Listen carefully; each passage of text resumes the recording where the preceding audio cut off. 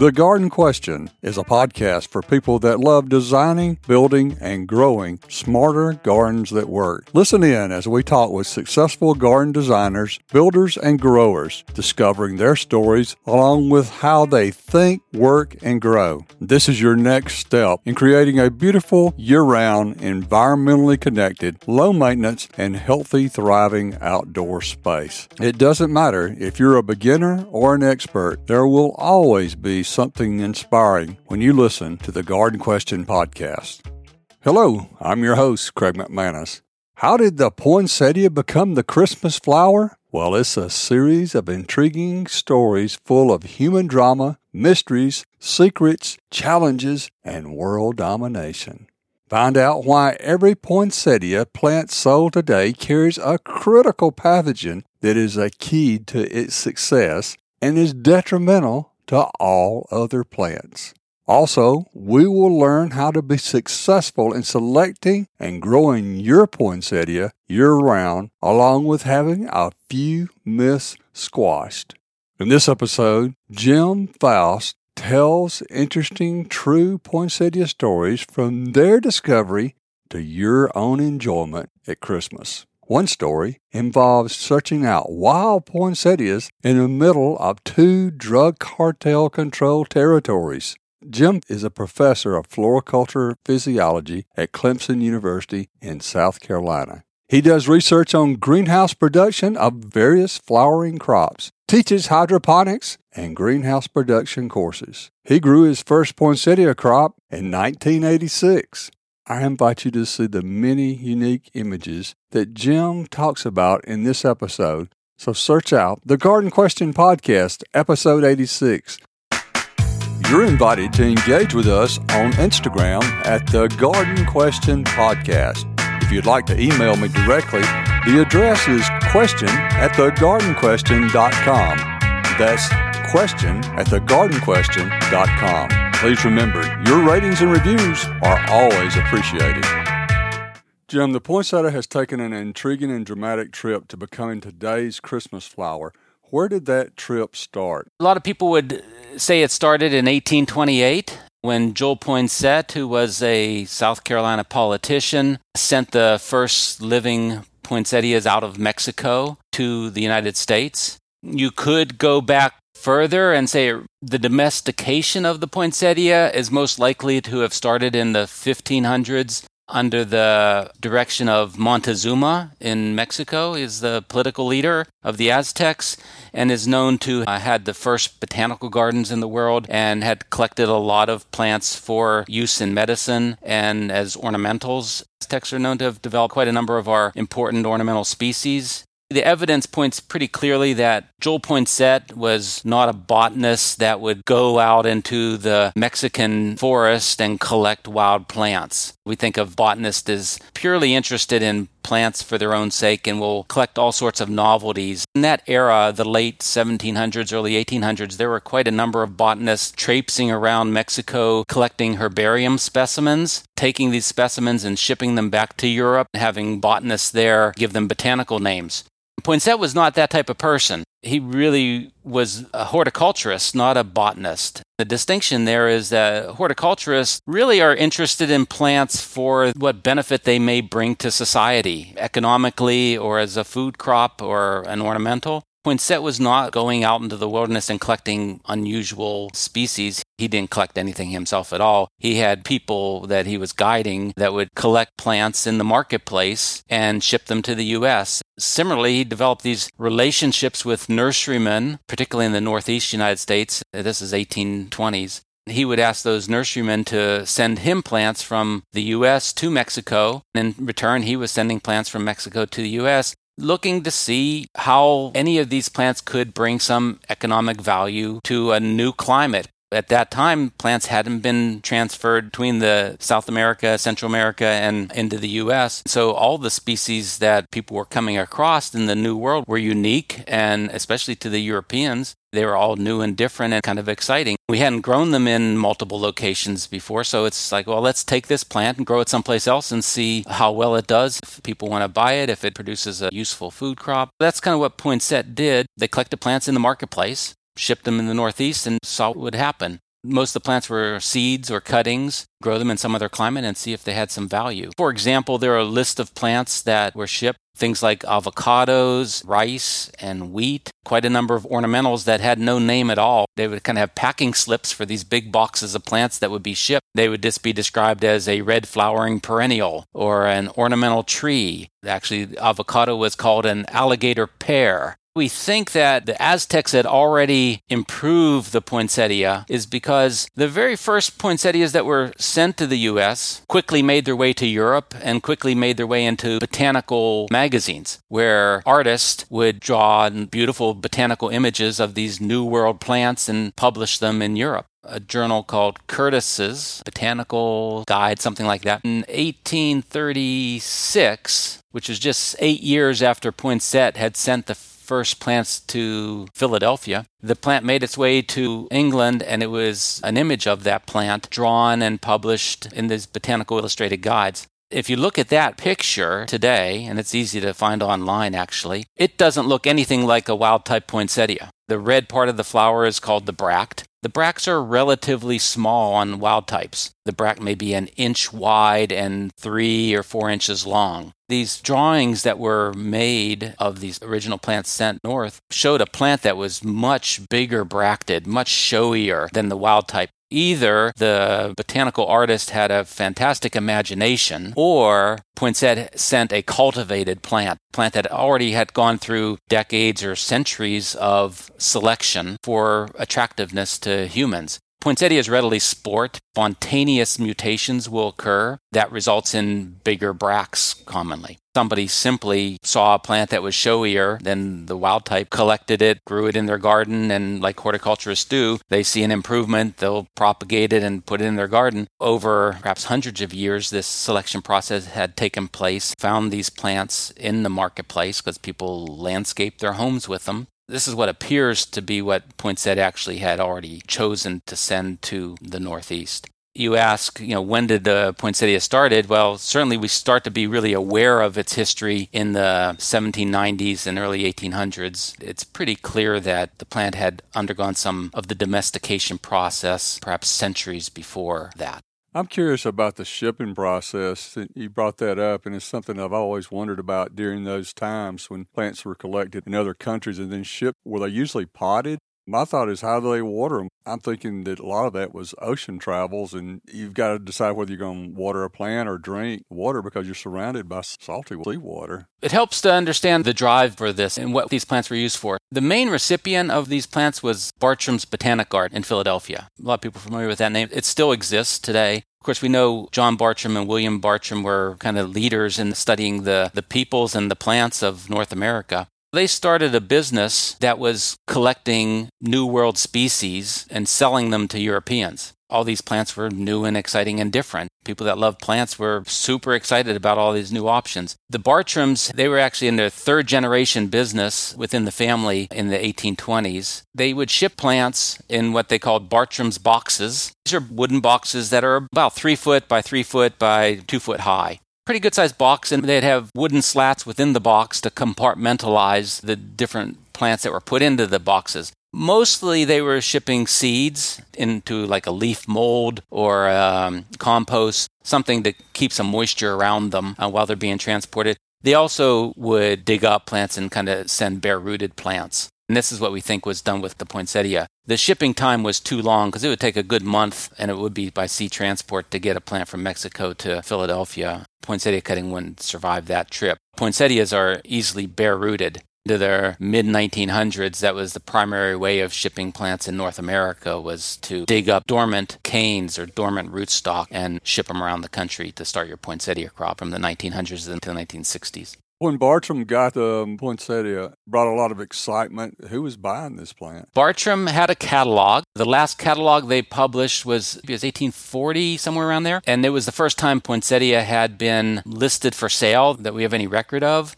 Bartram was selling them for $2 a plant at that time. If you look at the Bartram catalog, it was impressive. They would have 100 different varieties of geranium. It was a very extensive catalog with hundreds of species of common garden plants and kind of more rare native plants. They would sell them and basically to wealthy families in the Northeast, and Bartram's main market was in Europe. that time, poinsettias would have to be in a heated greenhouse for the winter. Pretty wealthy families that had a greenhouse, or what they called them stoves, they'd put the plant in the stove for the winter to keep it alive to the following spring. How did the late 1800s look for the poinsettia? Did it make any progress, or is it just kind of filtering out into the different wealthy families? Throughout the 1800s, there were a few advancements, but it really wasn't a very common plant. Interestingly enough, there was a orchid hunter in the 1870s that was from Eastern Europe, and he was collecting orchids across Mexico. He found a double flowering poinsettia. Double flowering is quite common in horticulture. For example, a wild-type rose has 5 petals. You get a double flowering rose and it has 100 petals because all of the reproductive parts in the center of the flower have become petaloid. They no longer function as male flowering parts like stamens. They display a petal rather than a male flower organ. This gentleman found a poinsettia that was double flowering. So all the reproductive parts in the center of the poinsettia that we refer to as cyathea, those become petaloid. So you had, instead of one array of petals that you see on today's modern poinsettias, you would have 100 petals on each stem of the poinsettia. This plant was so highly desirable that there was a florist in New York City that actually paid him $1,000 in 1873 for one double flowering poinsettia. Gardening journals at that time were writing that we appreciate that Joel Poinsett sent this plant to the U.S. We like it. It is now being superseded by this new double flowering poinsettia, and from here on out, we only expect to see people growing double poinsettias. Of course, looking back at quite a bad prediction because most of us have never seen a double flowering poinsettia. They still exist. You do see them as landscape plants in Southern California. They've never made it into the commercial realm. They have a very poor post-harvest environment. The bracts fall off very quickly. It's a very interesting looking plant. We'll have to post a picture of it on your website so people can see it. It is beautiful. It has never made it into the commercial world. The U.S. patent system started in 1930. A double flowering poinsettia was patented in 1931. One of the first plants ever patented in the United States was a double flowering poinsettia. It still never became very popular. The 1900s, there wasn't that much growth and really was not seen as a Christmas flower. It was kind of a novelty plant that people that had greenhouses would have it in their little conservatory amongst their house plants, or they may have an orange plant or lemons in their heated greenhouse. They might have a poinsettia in there, but it really wasn't a commercial plant. It wasn't associated with Christmas. We know that because if you do a search and look at Christmas cards throughout the decades, Christmas cards and postcards at Christmas became popular in the 1800s.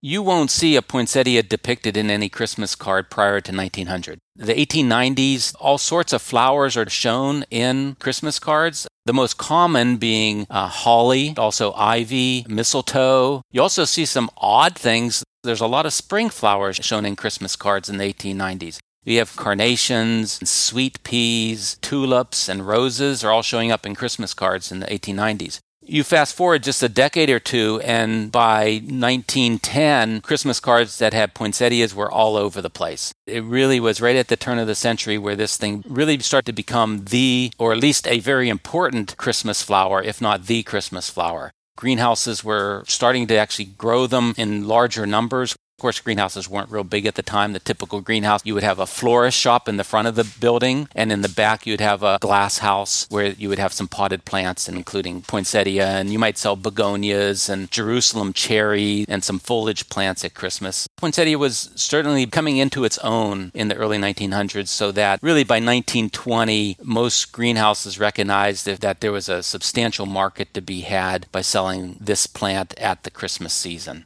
That is really when numbers really took off. We had growers in Southern California where it could be grown year-round. Poinsettias in that era were very tall and lanky, so they could be sold as cut flowers because you can get a good 2 to 3 foot stem out of it with one flower on the top. You could also try to put it into a pot and sell it as a potted plant. It had some real problems as a potted plant. In the early 1900s, actually all the way up and through the 1950s, the real problem with poinsettia was that the leaves would fall off immediately once you took the plant out of the greenhouse. If it got exposed to any cool temperatures, if it got exposed to low light environments like in a home environment, all of the green leaves would just fall off within 48 hours. Some growers would try to compensate for that. You would grow 4 individual plants, say an 8-inch pot. All grow straight up, so you'd have 4 flowers. In the middle of that pot, they'd leave a hole in the pot. And right before they would sell that pot to a customer, they would pop a Boston fern into the middle of the pot. That Boston fern would provide greenery in the lower part of the canopy where they knew the poinsettia leaves would all fall off. The bracts would always stay on. So you have red, pretty bracts at the top, but you have no foliage without putting this fern in the middle. There are pictures of that where these ferns are in the middle. It's giving you some greenery. The other thing people did, even up into the 1970s, would put pine boughs in a pot, cut it and insert it in the pot to give you some greenery if the foliage fell off. It extended the shelf life of the plant. What changed that poinsettia that we see today doesn't look anything like that? That really started in the 1950s. The USDA hired a PhD plant breeder to improve the poinsettia. His job was to make this a more commercially viable product. At that time, USDA was doing this with quite a number of crops. They had one scientist dedicated to poinsettia, and he worked on it for 10 years. The quote that he had, which was pretty good, said it took 25 crosses, so he would do 2 to 2.5 crosses a year. He would grow a crop for 6 months, do a cross-pollinate, grow another crop for 6 months. So he's growing poinsettias year-round. He said it took 25 crosses in order to get the junk out of the wild type, was his term. Mexicans had already improved it. It still had a lot of bad characteristics. It wasn't a real good product for the consumer. It took him 25 efforts of each time making selections to improve the performance of the plant. He looked at several different characteristics. So it was making the bracts bigger, picking plants that were more compact. They would flower in a pot and look better. They didn't get 6 feet tall. The yellow part that you see in the center of the flower, we call that the cyathea, the true flowers. Those tended to be very open and airy. He kept selecting for those to be denser and more concentrated in the center. He really had a vision of what the modern day poinsettia should look like. He made a significant improvement. His name was Bob Stewart, by the way. What he did then, and what USDA did then, we wouldn't do this anymore, is that they took all of his improvements and gave them to the growers and said, okay, we've done the baseline improvement on this plant. Now it's your turn to commercialize it. We've taken it 90% of the way there. Now you take it the last 10%. They simply turned over the plants to the industry. Nowadays, you would want to monetize that somehow. We don't give away plants anymore. They're way too valuable to be giving away. All of our breeding efforts, we want to get paid for that. In the early 60s then, they took their germplasm and handed it over to any grower that wanted to start their own breeding program. Several growers in the U.S. picked up on these nice improvements and then started taking the plant a little bit further. The very first improvement that was made was by a small Ohio grower named Jim Mickelson. He was in Ashtabula. He was making crosses and doing selections. The legend is that he didn't see anything he liked on his greenhouse bench, so he just let the plant sit there to die. Then he went in a couple weeks later, and there was one plant that still looked really good. This is an improvement. All the other crosses he made, the leaves had fallen off the plants. One plant still had good green leaves on it. Call that trait leaf retention. That one plant had really good leaf retention, meaning you put it into a stressful environment, drought stress, low light, cold stress, and the leaves would stay on the plant reasonably well. Much, much better than any variety that had been available up until that time. That plant he named after his father, Paul Mickelson, and introduced in 1963, swept over North America and Europe. Any grower, anybody that owned a greenhouse that was selling poinsettias had to have that variety because it was just so superior to anything that had been introduced earlier in the century. That took the plant to the next level. Once the plant starts to have better consumer performance, it's a good-looking plant, and if it performs better for the consumer, sales are going to increase. Really, starting in the 60s, it became much more popular. The other thing that happened was we started to have plasticulture, is what we call it, where you didn't have to have an expensive glass greenhouses, because glass greenhouses are pretty costly to build. Once you start having plastic polyethylene films, then you didn't have to have quite as much money to build a greenhouse. And that really happened in the 70s.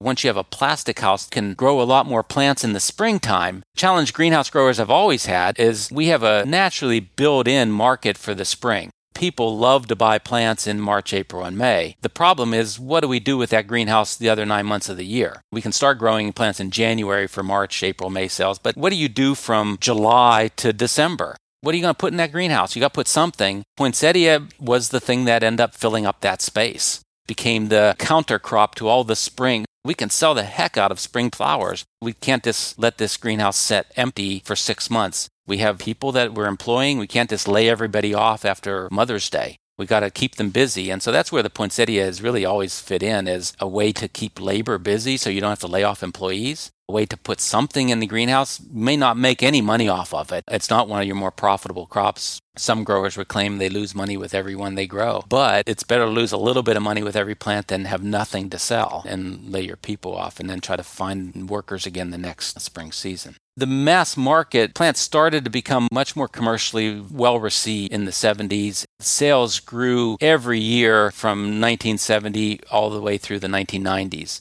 Incremental increases in sales. A lot of that was, you had plastic, you could grow the plant in a cheaper greenhouse. You had more commercialization of Christmas. We have box stores. Kmart was a big one. They would have poinsettias in there. They'd have hundreds of stores across the country, and we have large growers that would supply those. The quality of the breeding and selection improved every decade so that that plant became better and better. There was some really good marketing done. One of the leaders in that effort, his name was Paul Ecke Jr. He was in Southern California. He had ties to people in LA. He would do everything he could to get the poinsettia on television every Christmas. I'm old enough to remember that throughout the 70s and into the 80s, we had a lot of Christmas specials on TV. Any celebrity worth their weight would have a Christmas special. Paul Ecke Jr. would get poinsettias on that TV screen wherever he could. So that plant was seared into people's psyche that this is the Christmas flower. Other examples would be he would always donate plants to news broadcasters, like nightly news, 5 o'clock, 6 o'clock news, so that when the panel of news broadcasters are on stage, there would be a row of poinsettias right in front of them or sitting on the counter next to them or behind them. One of the more well-known examples was The Tonight Show with Johnny Carson. Every year, Johnny Carson would get on there and he would have a dialogue with Doc Severinsen about how you pronounce poinsettia, or poinsettia. They would debate over the pronunciation. And then at the end of the little bit, he would always thank the Ecke family for donating poinsettias for their display. That continued through the Jay Leno era, too. Jay would always recognize the Ecke family for having donated poinsettias for their set. They got the plant out there. It's seared into people's minds that this is the Christmas plant. Growers really had no option at that point. They could grow other plants for the Christmas market, but people would not buy cyclamen. Cyclamen really is an easy crop for us to grow for Christmas because it likes cool weather. It's cheaper to grow because you don't have to heat the greenhouse as much. You can grow them, but people just associate poinsettia with Christmas, so that's what they purchase. Ecke's started to realize that in the mid-1980s that they almost had built a bottleneck into the market where this plant was only valuable for 3 to 4 weeks in November, December. They start to recognize that maybe we shouldn't have painted ourselves into a corner, because how do we expand sales if we can only sell this thing for 3 to 4 weeks out of the year? It would really be helpful if we could sell some in the spring. Why not? Sell some earlier in the fall. But when it's so tied to Christmas, well, you don't want to buy a poinsettia in August. That really limited the market that you could build because it was all bottlenecked into this very short market window. Today, this is still an issue that people in the poinsettia world deal with, trying to expand the market. Christmas sales are flat for poinsettia. We have not really increased sales over the last 15, almost 20 years. The sales have been fairly flat. They're good sales, but that's not an expanding market. So if you're in that business, you want to expand the market. How do you do that? One of the options would be to try to sell plants in October and November or earlier in November and sell them for, say, Thanksgiving. We breeders have introduced varieties that are orangey yellows, kind of have that fall color. They're actually quite attractive plants, but it's still quite a stretch to get people to buy them for their Thanksgiving display because they still say, oh, it's a poinsettia.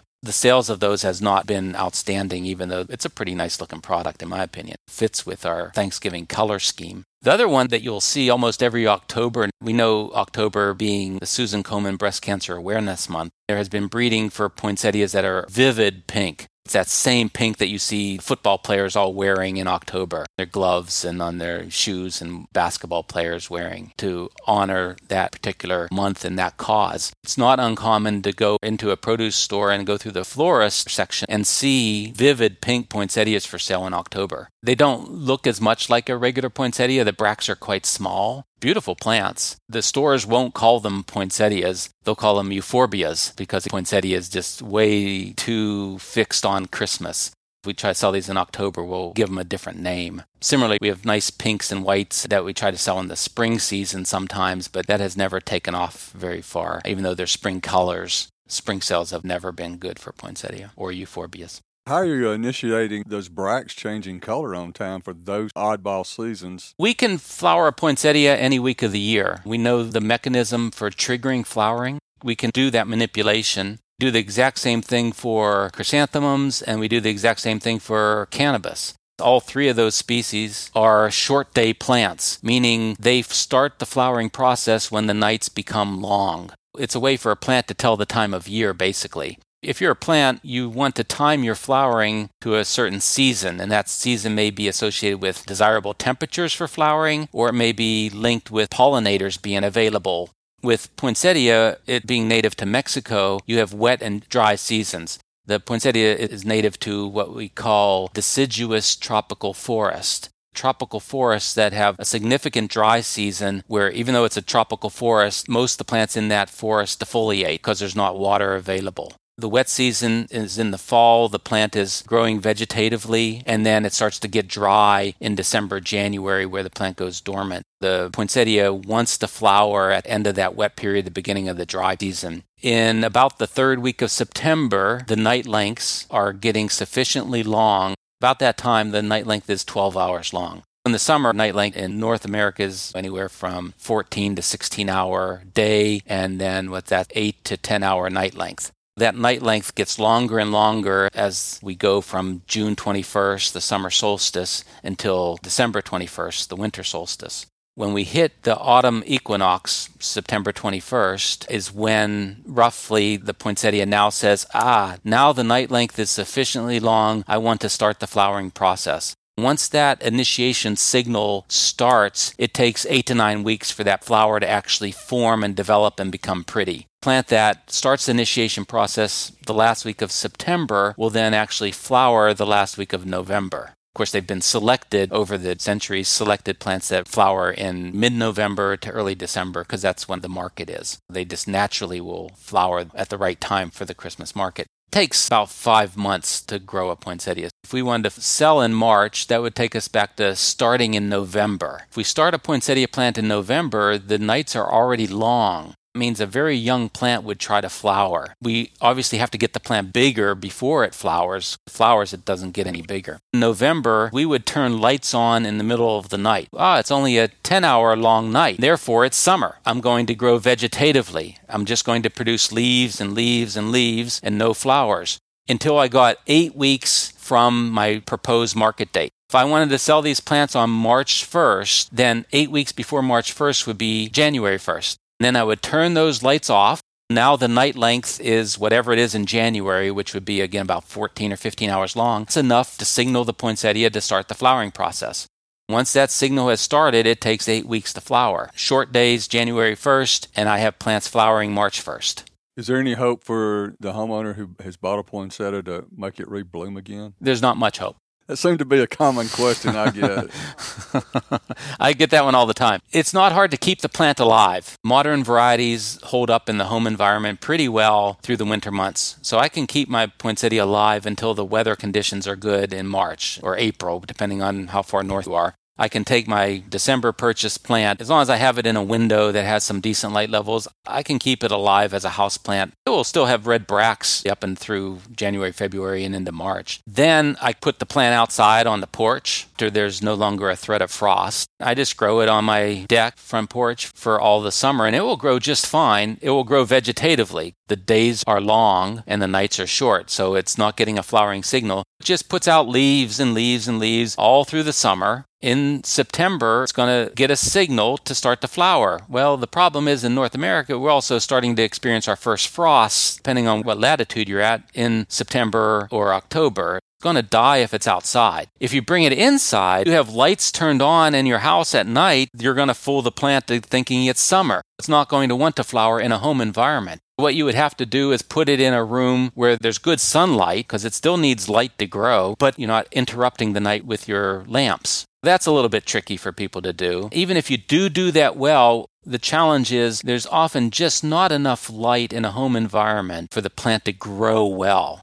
It takes a lot of energy for a flower to form. If you had a sunroom with a lot of light, you could get them to flower as long as you don't have lights on at night. There usually would be inferior looking. Flowers don't get as big. They may be slower to develop than one grown in a greenhouse just because the light levels in a greenhouse are so much better than in an indoor environment. You can keep them alive. You can try to flower them. And I do this every year, bring in plants. Actually, just brought them in last week. Problem is you bring them indoors unless you really got a well-lit room. It's not bright enough to get very good flowering. You may get flowers, a little bit of red. It's kind of fun, but don't ever expect to have a plant that is equivalent to what you'll see in the stores. The plant we see in the stores, they're multi-branching and they seem to hold their leaves well. You've got a good story about how that came about. Would you tell us that?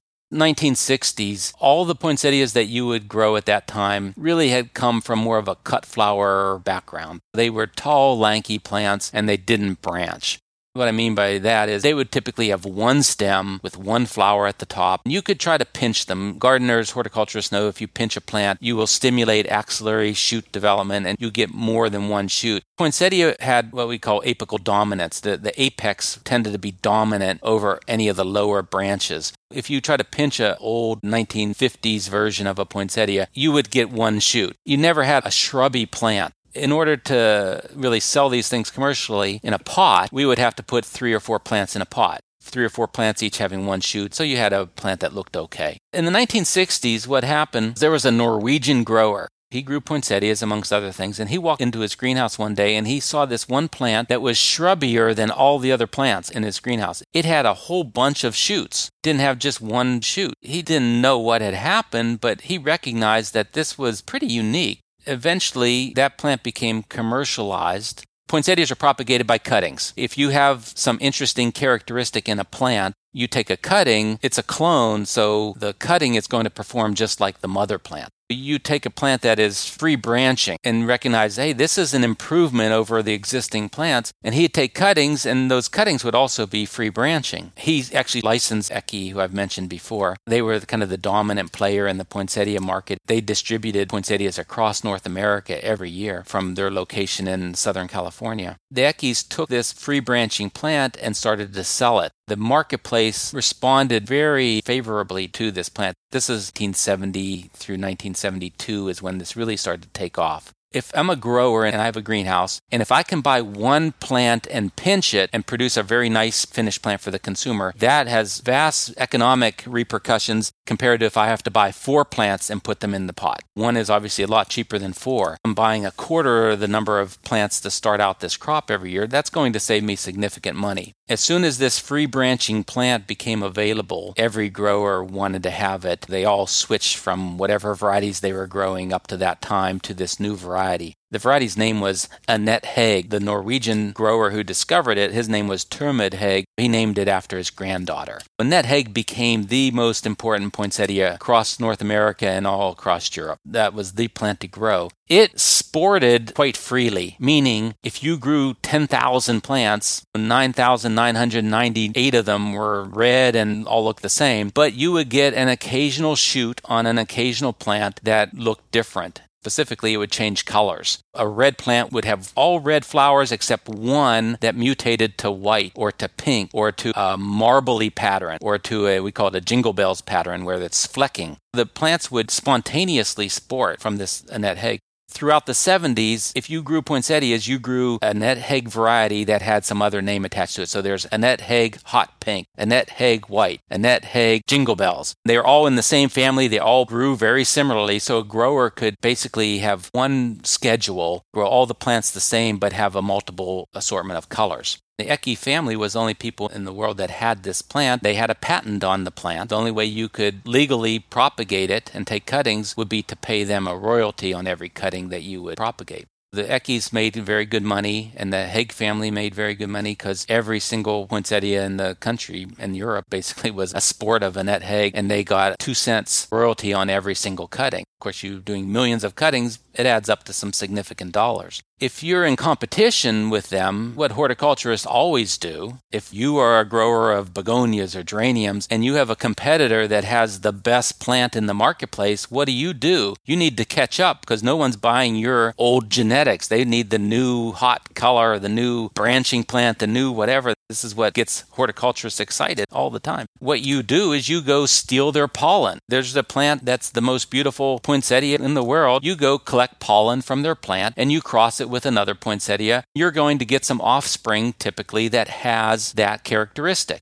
Once you've made a sexual cross, you take pollen and fertilize the female flower, you collect seeds, it's no longer patented because you don't have control over the genetics. You can patent a vegetatively propagated plant. You take a cutting and that's patentable. You take seed production, that's not patentable. What do? You go steal some Annette Hague pollen, go buy a plant at Kmart, collect some pollen, you cross it with some other plants, and you get that free branching characteristic into your plant. This is what we do all the time. What was unusual, seedlings collected from Annette Hague pollen would never have this free branching characteristic. The competitors to the Ecke Ranch that wanted to have something equal to Annette Hague, a free branching poinsettia, they couldn't do it. Nobody could get this free branching characteristic into a seedling. And the Eckes couldn't do it either. They didn't know how to do it. They just knew that they could take cuttings from their plants and sell them, but they couldn't breed from Annette Hague. This was a peculiar phenomenon because you would assume this free branching characteristic was a heritable trait, something that could be passed on to the offspring, and it was not.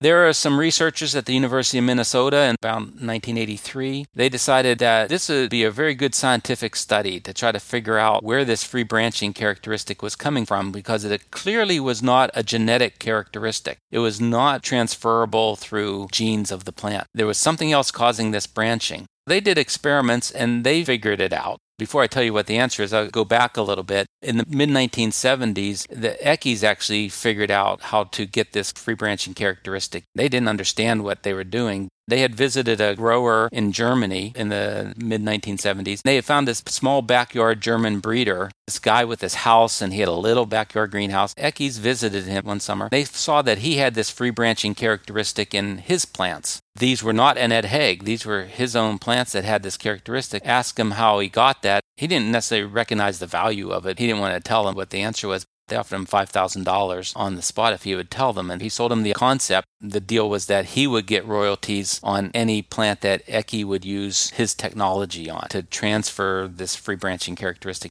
What he had figured out serendipitously was that if you grafted non-branching plants onto free branching rootstock, the branching characteristic would move from the free branching rootstock into the shoots or the scion of the grafted plant. Simply by grafting, you could transmit this characteristic from Annette Hague roots to whatever plant you grafted onto Annette Hague. Really, for the next 10 years, what the Ecke family did was they would take their old genetics, which didn't branch very well, but were very pretty plants, and they would graft them onto Annette Hague rootstock. They would get free branching plants. They would give them a totally different name from the old name. They marketed them for the next decade. They were the only people that were able to use this grafting technique in order to get free branching into new plants. For the 1970s into the mid-1980s, they could offer new plants every year, new varieties that would get growers excited about bigger, better flowers. All of these plants had free branching because they were the only people that knew how to get this characteristic into the new plants. It was such a secretive thing for them because they knew it was valuable. They didn't patent it because if you patent it, you have to release your technique. It wouldn't be legal for somebody to use your grafting technique, but people could do it. They kept this knowledge as a trade secret. They just had a few people in the company that knew the secret. They had a lot of greenhouses in the Encinitas, California. They would not do any of the grafting in their own greenhouses. They would go to the breeder's backyard. He had a little greenhouse, and they would do all the grafting in his little backyard greenhouse because that was the only way they could keep employees and visitors to their greenhouses from seeing what they were doing. They were very successful. They kind of had a monopoly on the poinsettia world. They had a monopoly through the 70s because they were the only ones with Annette Hague. Then they had a monopoly in through the 80s because they were the only one that knew how to get that characteristic in the other plants. For 20 years, they really had no competition in the poinsettia world. They really pushed the marketing, as I mentioned earlier, and were responsible for much of the success of the plant. Well, what actually caused the free branching was a scientific thing that I mentioned. University of Minnesota scientists actually figured out grafting was a way to get this characteristic from rootstock to another plant. They were not able to pinpoint what the causal organism was. It wasn't until 1991 that USDA scientists actually proved that the organism that was causing the branching was a living organism that was living within the poinsettia. It was a bacterium known as a phytoplasma. Phytoplasma is considered pathogens. They cause diseases in plants, and often those diseases, they'll cause like a witch's broom. You get this proliferation of branching. In all cases, it's detrimental to the plant's health. Peaches get peach X disease, which is a phytoplasma moving in through the vascular tissue of the plant. It causes the peach plant to grow slowly and not become a viable commercial product. This phytoplasma, we don't know how it got into the poinsettia at all. It somehow found its way into the poinsettia. It conferred this commercially valuable trait in a way that no phytoplasma has ever done before or since. The trait was it caused this plant to branch freely. That has tremendous implications even in today's marketplace, because if you think about it, if you're a breeder, you want to introduce new or better traits. So you take parents that have desirable traits and you cross the pollen, male to a female flower. You collect the seeds. You grow out hundreds and thousands of seedlings. You look for new characteristics or improved characteristics amongst that huge population of seedlings. Well, if you're a poinsettia breeder, that doesn't work so well because branching is not transmissible through genetics. As a breeder, you do these crosses, you grow out your hundreds and thousands of seedlings, but none of those plants will branch, meaning none of them are viable commercial products. What you have to do is you select seedlings that you like, then you have to graft them onto rootstock that contains phytoplasmas. Then that phytoplasma moves into the shoot of your seedling. It will be in that shoot for 100 years as long as you just keep taking cuttings. Because once it's moved in to the seedling, you can take cuttings off of that seedling for the next 10 years. Every cutting will have that phytoplasma in it. But you don't know what you have as a breeder until you've grafted. It means every poinsettia that you're interested in introducing as a new and improved not only have to produce seedlings, but you have to graft those seedlings onto infected rootstock. Infected is the right word because this is really a pathogen. So you have to infect the seedlings to see how well they branch, because the phytoplasma does have other effects on the plants. It can change the bract shape and size. It can change the bract color a little bit. It can make it a little more faded. It changes the vigor in the plant. You don't know what you have until you've grafted. Then you make selections. You can imagine if you're a soybean breeder, you can go out in the field and grow a million seedlings and look for an interesting plant. If you're a poinsettia breeder, you can only select from plants that you've actually grafted. It's a slow, time-consuming, expensive process. You don't have tens of thousands of grafted plants for your new selection. It makes it challenging. Audience should know that basically every poinsettia that they buy has at one point in their lifetime been intentionally infected with this phytoplasma. They've been grafted onto free branching rootstocks somewhere in their history. It may have been a year ago, 2 years ago, 10 years ago, but there's some point that every poinsettia has to be infected in order to have a free branching plant. Free branching is absolutely required to have this perfectly shaped plant that looks good in a pot. We know how we've got the modern poinsettia. How does it actually get to market from the cutting? What's the process? Every poinsettia is propagated by a cutting. We don't do them from seeds, and so they're all clones. No tissue culture? No tissue culture. What you do is you grow a stock plant, or sometimes called a mother plant. If you have a shrub in your yard that you shear every year, go in with your hedge trimmer, it produces a whole bunch of vegetative shoots after you trim it. That's what poinsettia stock plant looks like. It's a shrub with many small vegetative shoots. The grower is going to start season with a cutting. We have to take cuttings from mother plants. Those mother plants are produced in Mexico, El Salvador, Nicaragua, Guatemala. Those are the main countries where we have either European or American businesses that are producing these mother plants. They'll have dozens of acres of mother plants. Every week go through and harvest the terminal stem that is 1.5 to 2 inches long. They harvest those. They drop them into Ziploc bags or boxes with some moistened paper. They'll harvest cuttings from 7 a.m. till 1 p.m. They can harvest up to 1 million to 1.5 million cuttings per day at some of the larger facilities. So this is large-scale production. Those boxes of cuttings are carted off in a refrigerated truck to Guatemala City or wherever the main airport is. Overnight, they go to Miami. In Miami, they're inspected by the USDA Agriculture Plant Health Inspection Service. Then from Miami, they get distributed by FedEx primarily or by refrigerated truck across North America. From Miami to delivery at my greenhouse in Clemson, South Carolina takes 24 hours. The cuttings that I receive are 48 hours old, and this is in July. In July, I receive them. I take them out to the greenhouse. I propagate them in some sort of substrate. I'm inserting the cuttings into small cells, and it takes me a month in order for those to root and grow nicely. Then they become rooted cutting. Then that rooted cutting, I could potentially sell it to another grower and let them grow it, or I can grow it myself. I transplant it into a bigger pot, say a 6-inch pot is a typical size for a poinsettia. 2 to 3 weeks later, I pinch it to get free branching. There are usually 5 or 6 leaves below the pinch that remain on the plant because a nice poinsettia should have 4 to 5 flowers. You get 1 flower per node. Now I'm in late August into early September. These 4 or 5 shoots per plant are putting on leaves. Every 4 or 5 days, a new leaf is formed on every shoot. 3rd, 4th week of September, what happens? The night length is sufficiently long that the plants say, it's fall, it's time to start flowering. I start the flower initiation process. The terminus of each shoot then transitions from producing leaves to producing flowers. The terminus is called the apex. It's like an embryo that hasn't yet decided what it's going to differentiate into. A lot of rapid cell division is occurring in that little apex in the shoot tip. Once it gets a signal for flowering, that apex says, hey, I'm not putting on leaves anymore. I need to stop leaf production. I'm going to start reproductive flower production. So it starts to initiate bracts and cyathea. Then it takes 8 to 9 weeks after that initial initiation period in order for me to have a plant that is then big and showy and red and has fully developed flowers. That is naturally occurring in middle to late November.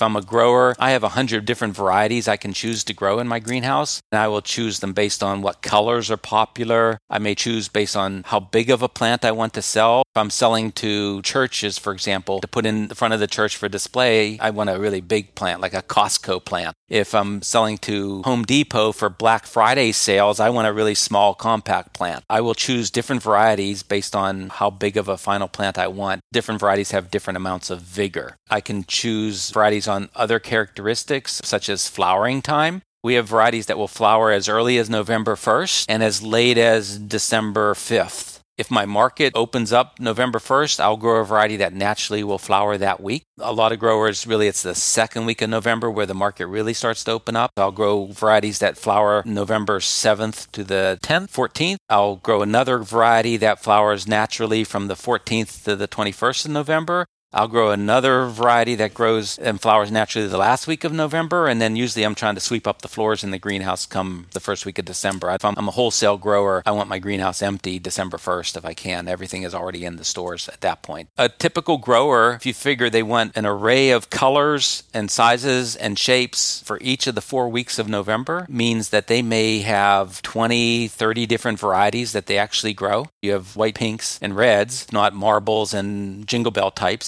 I have those all available 1st week of November, 2nd week of November, 3rd week of November, 4th week. All of a sudden, that's 16 plus varieties that I'm growing. Not all the same variety that you see in the stores. What can throw that process off? Because it seems like it's a very time-sensitive market. One of the biggest challenges, and this is my most current research project, we've been doing research on poinsettias for really 30 years. As the industry progresses, solve problems and they become old problems, new challenges are created based on the market interest and demand. We're always doing something in our greenhouses trying to understand how to grow this plant better. What we've been working on for the last 4 years is trying to solve the problem of heat delay. This is an issue where during the flower initiation process in late September, if we have high temperatures at that period of time, flowering will be interrupted. High temperatures means 82 Fahrenheit or higher, because we know once the initiation process occurs, it's going to take 8 to 9 weeks. But if initiation doesn't occur till October 5th, then that plant that we were planning on selling November 10th is not flowering until November 25th or even into early December. And that really throws off the grower's ability to ship plants to their customers on the predetermined market dates. Year in advance, they know exactly how many plants are being shipped to Lowe's and Home Depot and Walmart and to local garden centers and churches. Plant is delayed by 1 or 2 weeks. That's a huge issue on a crop that is only sold for 3 or 4 weeks. We've been trying to understand how to avoid heat delay and understand the conditions that cause heat delay. Weather patterns are less predictable. In 2018, 2017, we had 2 falls back to back that were really, really hot in the southeast. That's what kind of got us going on this project, because we had growers that really had significant economic losses because of the high temperatures. We've kind of identified some techniques the growers can use to help avoid heat delay, help the breeders to select varieties that are more heat resistant so that they're not trying to sell a plant that the grower is not going to have success with. They understand the conditions that cause heat delay. They can screen for varieties during the screening process. Before a new variety is entered into the marketplace, they can identify this as being heat tolerant or not, because they know now exactly what conditions they can use for that screening process, so that bad varieties just don't ever get introduced into the marketplace. Or at least if you have a heat sensitive variety, you try to sell it in Portland and Seattle. You don't try to sell it in Mobile, Alabama. Tell us about your adventure to see poinsettia in its native environment. Yeah, this is one of the more exciting things I've ever done, I think. Been working on poinsettia for a long time. Love the plant. It's interesting. The history of it's interesting. One of the growers I work with annually in North Carolina grows 4 million poinsettias a year. We see a lot of poinsettias. I've worked with breeders that's all they do is breed poinsettias as a career. Talk to any of those, they've never seen a wild poinsettia before. So I thought, man, I would really like to see what one looks like in the wild. I reached out to a Mexican scientist who had published some work where he had collected wild-type poinsettias and done some genetic analysis of them. It took 2 years to organize a trip for my wife and I to go and meet him on the west coast of Mexico. Never met him, hadn't talked to him on the phone, just exchanged a few emails. My wife and I got tickets. We flew into this little airport landing strip just on the Pacific coast of Mexico. We're going to meet this guy. We didn't know exactly what he looked like, but it was one of these airports where there's 20 people on the plane and it's the only flight that lands the whole day. There aren't that many people waiting for passengers. So we go in there, and I see this guy with a piece of paper. He's holding it over his head. He had written euphorbia, and he had drawn a picture of the female flower of the poinsettia, which is unique to euphorbias. Okay, this is my guy. I'm sure this was the guy I'm supposed to meet. He was an American guy. I didn't realize at the time. He had married a Mexican woman and taken on a Spanish name in his surname. American scientist that works in Mexico City. Quirky fellow, really interesting botanist type. He had no interest in commercial poinsettias at all. He was truly a botanist. He greets us. We're walking to the van. It's an old beat-up VW van that this looks like it's on its last legs and it's decades old. Bear in mind, we just met this guy. Like the first words out of his mouth, he says, "So how risk-averse are you?" We've been planning this trip for a couple years. We'll take some chances, but what are you referring to here? He held up his hands and he spread out his fingers and he goes, "Well, where I'm wanting to take you, it's right between where 2 drug cartels control. There's one drug cartel here," and he held out his left hand, "and there's another one right here," and he held out his right hand. "Right in between here, we might be safe if we don't spend too much time in the forest." I said, "Oh my gosh." I looked at my wife and she's like, "Well, we've come a long way. We're not going to turn back now." And they say, okay. And so we drive off, and the next morning we get up early, drive a couple hours. In Mexico, if you drive inland from the coast, you immediately start to go up on the backbone of the Sierra Mountains.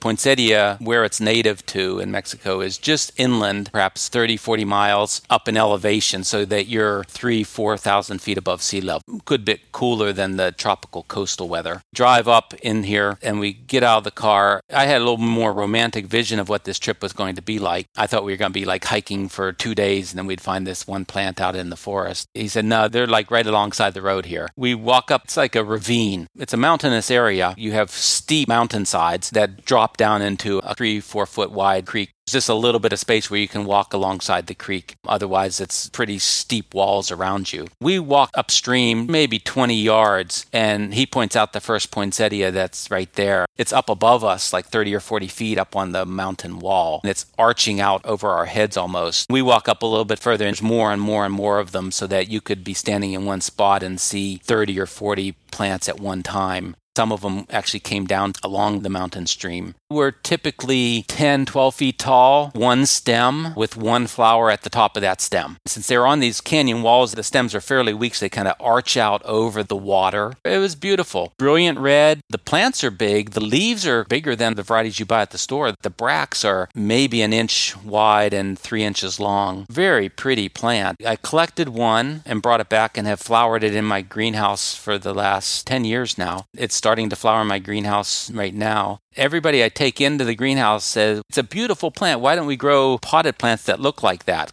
It's not gaudy. You got to admit, the poinsettia has been bred for the lowest common denominator for the consumer market. It's all red and it's a bit gaudy. It's really showy. And these wild ones are much more like artistic looking. They're very cool. We spent a couple days with this guy, got to see a lot of plants. We didn't spend much time in the forest itself. We got out as quickly as we could after seeing some. Interestingly enough, too, the poinsettia, they're native all along that western backbone of the Sierra Madre Mountains on the west coast of Mexico and down into Guatemala a little bit. They're all red, except for there's one location in Michoacan that the whole ravine is white poinsettias. My scientist friend, he said we can't go there. That was in the middle of where one of the drug cartels controlled. That was not a safe place to go. Didn't get to see that. Our host, his name was Dr. Mark Olson. He was very concerned about what he called biopiracy. And that meant people coming into Mexico or some other countries and stealing plants, taking them without permission and commercializing them. Very concerned about that. Of course, that's what Joel Poinsett did, but probably it was okay in the 1800s to do that. Nowadays, you have to have agreements with local countries to extract plant material that you're planning on doing something with, like commercialize. What happened in the 1990s, there was an American scientist went down and collected a plant called the dogwood poinsettia. It's a case of modern biopiracy. The poinsettia that we know, its botanical name is Euphorbia pulcherrima. Dogwood poinsettia is Euphorbia cornastra. Of course, we know dogwoods, the genus is Cornus, so it makes sense that a species named Cornastra would be called the dogwood poinsettia. It happens to be a white flowering species. There are only 2 known spots in Mexico where it's native to. There aren't very many of them. Not many plants at either location. Whereas the red Euphorbia pulcherrima is still pretty widely distributed. It is suffering from habitat destruction as people build homes and stuff. The only places you find wild ones these days are in these deep canyon ravines that nobody goes into because you can't live on the steep mountainsides. The dogwood poinsettia is interesting because it actually flowers in the summer, not the winter, and it has white bracts. There was an American scientist took one in the mid-1990s, and then she handed it over to a breeder in the U.S. who then worked with it some and was able to cross it with Euphorbia pulcherrima and come up with a hybrid poinsettia. We call it Euphorbia ex hybrida. These are the plants that we now grow for Susan Komen Breast Cancer Awareness Month. They are the crosses between pulcherrima and cornastra. Because cornastra was white and the pulcherrima is red, the crosses are usually shades of pinks or white. The white euphorbias are far superior to the traditional pulcherrima whites. If you go Christmas poinsettia shopping, reds are beautiful. The whites are usually yellowish or greenish. They're not really clear white. Same with the pinks are a little grayish or bluish. They're not often a real clear pink. But when you hybridize Euphorbia pulcherrima, Euphorbia cornastra, you get very clear whites and very clear pastels and brilliant hot pinks. Colors are fantastic. The bracts are smaller and it looks a bit more like the wild-type poinsettia. It's a different looking plant. More branches with smaller flowers. They're really cute. They're very popular in Japan in the spring. We have red ones, white ones, pink ones, but mostly you'll see some nice whites and pinks. They're not that common in our stores still. Becoming more popular. It was an example of someone taking a plant out without permission and then it becoming commercialized. The Mexicans they're still a bit upset about Joel Poinsett. They really are. He's not a popular guy because they would say this happens a lot. The Americans steal something that they have and make a lot of money off of it, and no Mexicans ever made $1 off of a poinsettia, which isn't entirely true, but we commercialized it, made a lot of money, and the Mexicans have not. That happened again in the 90s where it took something that was not ours and commercialized it, and people were making some money. They haven't made a whole lot of money on the hybrid euphorbia yet, but its day is coming. They're still a little bit upset about that. Is there anything new that's coming besides that? A few years ago, the yellow ones I thought had promise because they really had good fall color. There are breeders working on free-branching poinsettias that do not have phytoplasma in it. The idea is that you wouldn't actually have to pinch them and they would be free-branching. There are varieties that have this characteristic. They're not successful yet. They're not good enough.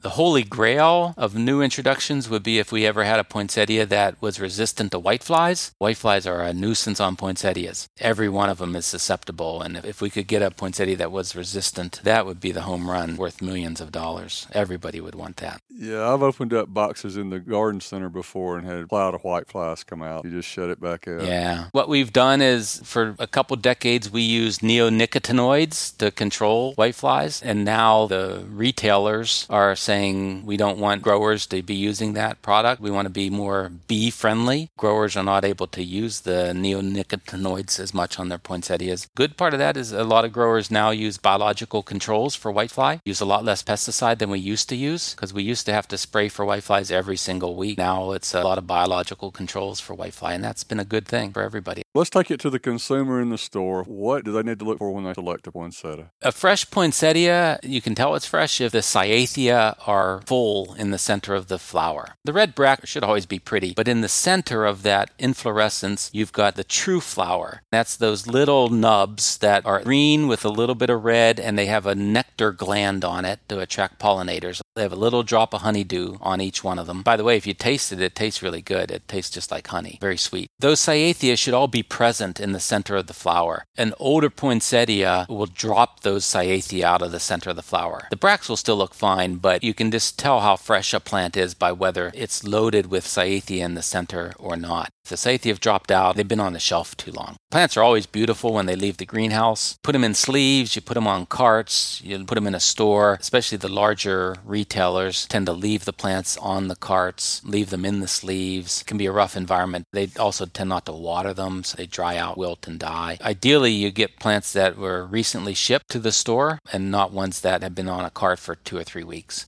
Earlier in November, you get fresher stuff than if you wait till mid-December and you're going to a box store. Usually it's older product by that time. If you go to an independent garden center, you can still have some pretty fresh product through December. There was work done several years ago showing that poinsettias really help retailers indicate that now's the time to start shopping for Christmas. Poinsettia really is a harbinger of the Christmas season. Larger retailers bring in poinsettias as soon as they're ready to try to start pushing Christmas sales. When a consumer takes a plant home, you have to avoid cold temperatures. I remember when I was a kid, we had a fresh snowfall, and I thought, wouldn't it be pretty to put the poinsettia out in the snow and take a picture? Did that and found out the next day that that wasn't such a good idea. Poinsettia do not take temperatures below 40-45 very well. You got to avoid cold drafts and cold, icy conditions. Higher light you have, the better, but modern poinsettias take low light levels pretty well. You don't want to ever let them dry out entirely. Keep the soil moist. One of the challenges we have, the poinsettia is usually sold in a sleeve or a pot cover. Pot cover holds water, and pot can only hold maybe 2 cups of water, and people will pour in 4 cups of water. Then the plant is basically floating in a swimming pool. That is a death knell for the poinsettia.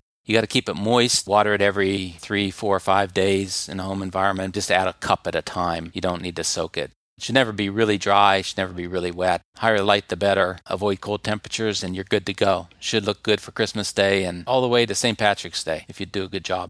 Do you have any myths that you would like to smash regarding poinsettias? The most common one is that they are poisonous. I've eaten enough leaves to prove that they're not poisonous. Sometimes I'll do that in front of an audience just to get an awe. They don't taste that good is the problem. You really don't want to ever eat more than one anyway. The bracts, on the other hand, actually taste reasonably good. The bracts taste a bit citrusy, a little acidic. In Mexico, I've been to a restaurant that serves salads with poinsettia bracts in the salad to contrast with the green lettuce. They're not poisonous. The reason they're often thought to be poisonous is because they do ooze a white latex sap. Many plants that do that are poisonous plants. A lot of the house plants that we grow that are in the Araceae family, Dieffenbachia, Pothos, Philodendron, a lot of those will ooze a latexy sap. A lot of euphorbias ooze a white latexy sap and are quite toxic. They can cause pretty severe dermatological responses. I've seen greenhouse workers working with the euphorbia that look like cacti. They're cutting them all day long and then break out in a bad rash. White latex usually is a signal of something not good. The plant is using that latex to discourage herbivores. It doesn't taste very good, pretty effective to keep herbivores from feeding. Poinsettia has that, but it does not happen to be poisonous. Jim, tell us how people may connect with you. The best way to reach out to me would be my email address, which is jfaust, Jfaust, at Clemson, CLEMSON.edu.